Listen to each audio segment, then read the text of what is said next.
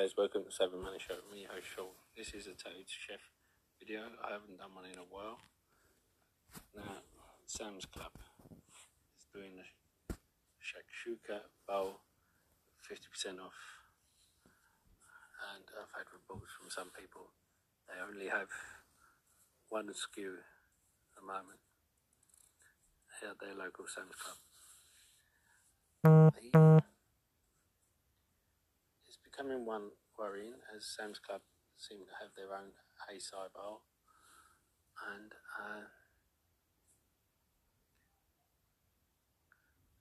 I'm wondering if they're preparing to drop Tattooed Chef. Now, granted, it's not as big as Target or Walmart or Kroger, but when you consider Tattooed Chef has been with Sam's Club for a while, and it was big news, helped lift him, and it was bringing in good revenue. For them to drop them is also